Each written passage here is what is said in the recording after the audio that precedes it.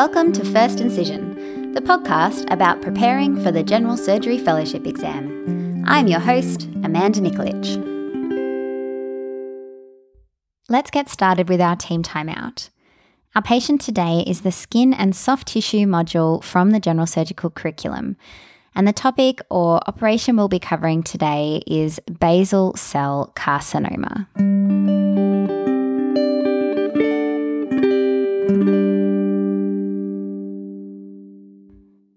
So basal cell carcinoma, or BCCs, are a slow-growing, locally invasive malignant tumour of the pluripotent epithelial cells in the basal layer of the epidermis. They are the most common cancer in Australia, with about 1 in 100 patients or people having a basal cell carcinoma over their lifetime. 50% of basal cell carcinomas are found on the head and neck, with the next most common site being the trunk, and then the upper and then the lower limbs. And compared with SCC, they present at a younger age and are more likely to be found on the trunk. In terms of risk factors for basal cell carcinoma, there's both modifiable and non-modifiable risk factors. The biggest risk factor and the most modifiable of them all is chronic sun damage, which is the strongest predictor of BCC.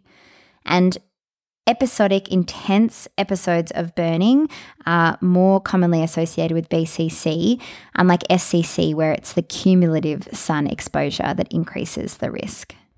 Non-modifiable risk factors include increasing age, being a man, having a predisposition for the development of BCCs genetically, and so this is Gorlin syndrome, which is a nevoid BCC syndrome where there's an autosomally dominantly inherited mutation in the PTCH gene, or patch gene, which is a tumour suppressor gene on chromosome 9. And patients with Gorlin syndrome develop BCCs from a really young age, like 2 years old. Patients who are immunosuppressed also have higher risks of BCC development, as well as patients who have radiation exposure or arsenic exposure, which hopefully doesn't happen too often. The most common clinical presentation of a basal cell carcinoma is that of the nodular BCC, which presents as a papule or nodule with small telangiectasia on the surface of the nodule. So this is the most common picture you'll see of a BCC. They can also be ulcerated and can be described as a rodent ulcer, where they're locally invasive and destructive. BCCs can also be pigmented, so this can mean that they look like a melanoma and can be quite concerning. There's different histopathological subtypes of basal cell carcinoma that you can see under the microscope. This includes low risk and higher risk types. Low risk subtypes include the nodular BCC, which is the most common. And this is the one I mentioned presents as that round, pearly coloured papule with telangiectasia. Another low-risk subtype is the superficial BCC, which can look a little bit like Bowen's disease, except it won't have a plaque or can look like a patch of eczema. And it's seen mostly on the upper trunk or shoulders. Micronodular is another low-risk type of BCC, and this is usually a well-circumscribed papule. Some of the higher risk types, which means that they behave more locally invasive and have a higher risk of perineural invasion, and therefore usually you would excise with a larger margin, include the infiltrating subtype, the morpheaform, basosquamous, and sclerosing. There's actually lots and lots of different types of BCC, but I think those are the ones that I'm going to remember for the exam. Features that are associated with a poorer prognosis of a basal cell carcinoma includes those high-risk histopathological subtypes, so infiltrating, morpheaform, basosquamous, and sclerosing. Recurrent BCCs, so previously excised, that recur. Evidence of perineural invasion. tumours that are large, so more than 2 centimetres in size, those that have a dense fibrous stroma, and factors that are associated with increased risk of local recurrence are larger tumours that are ulcerated, those high-risk subtypes, perineural invasion, and immunocompromised patients. And in terms of BCC and its spread, as I've mentioned, it can be quite locally invasive and destroy tissues adjacent to the tumour, but it usually doesn't metastasize. Basosquamous acts more like an SCC and is the one that's most likely to metastasize. And so actually perineural invasion and local invasion along nerves is a sign of higher local invasive potential and is one of the things that's most associated with a poor prognosis.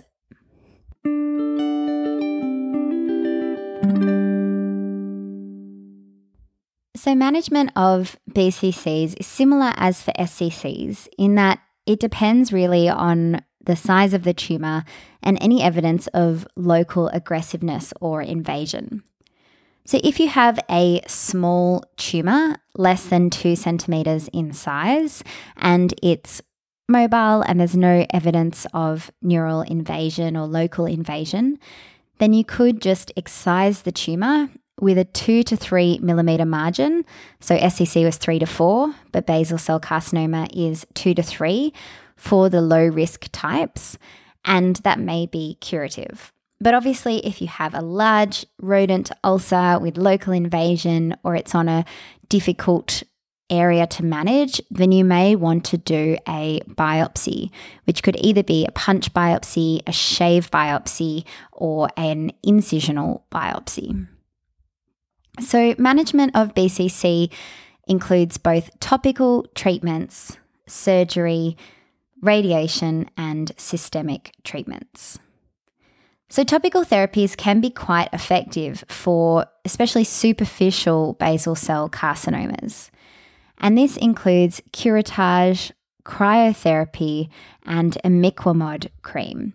So topical 5-FU, the chemotherapy cream, is not really used for BCCs. Imiquimod, as I've mentioned, is also known as Aldara cream, and it activates the immune system to fight off the BCC.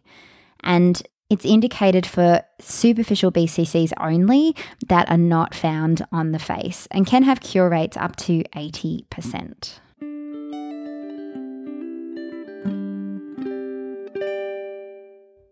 For larger BCCs and those with high-risk features on a biopsy, the management is usually surgical.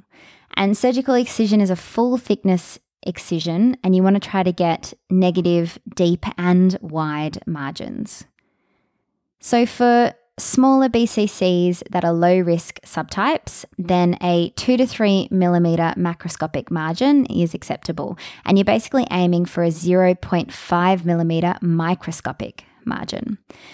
But for a larger BCC, especially if it's one of the higher risk subtypes, which just to go over that again is infiltrative, morpheoform, basosquamous, or sclerosing, you want a 3 to 4 millimetre margin, so same as for SCC.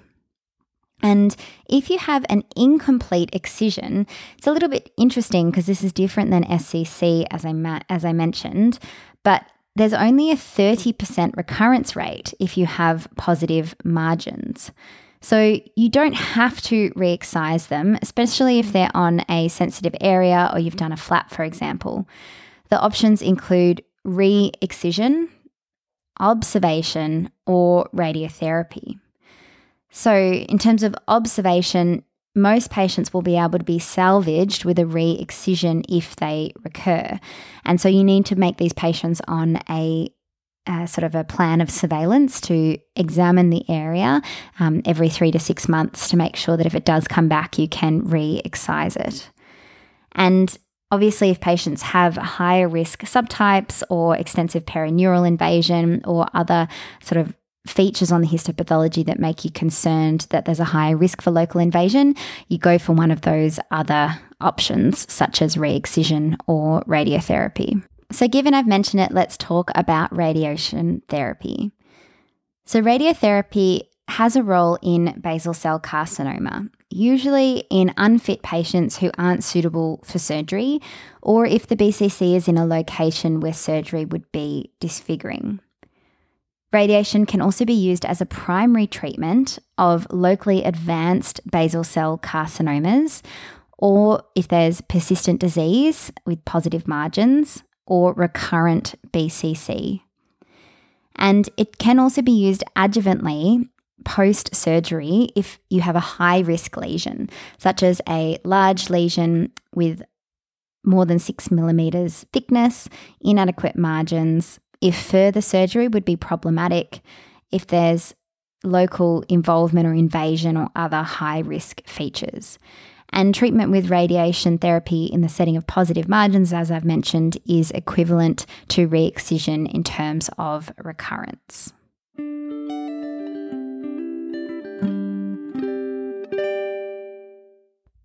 So last but not least, let's talk about systemic therapy for basal cell carcinoma. Metastatic BCC is extremely rare, and patients who present with this diagnosis really should be managed by a specialty multidisciplinary team. If possible, locoregional metastases should be excised and then treated with radiation. But if this isn't possible, then the targeted treatment that's available for BCC is sonic hedgehog inhibitors, which includes the drugs vismodegib or sonidegib. And these inhibit the hedgehog signalling pathway and have been found to be effective in basal cell carcinomas.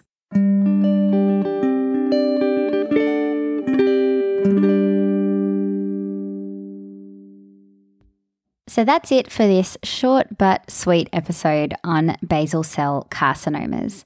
Please leave me a review, rate the podcast, and subscribe. It makes it easier for others to find. It's time to close up. Thanks for listening to First Incision. If you have any comments or feedback, send us a message at firstincisionpodcast@gmail.com or follow us on Instagram @firstincision. Happy studying!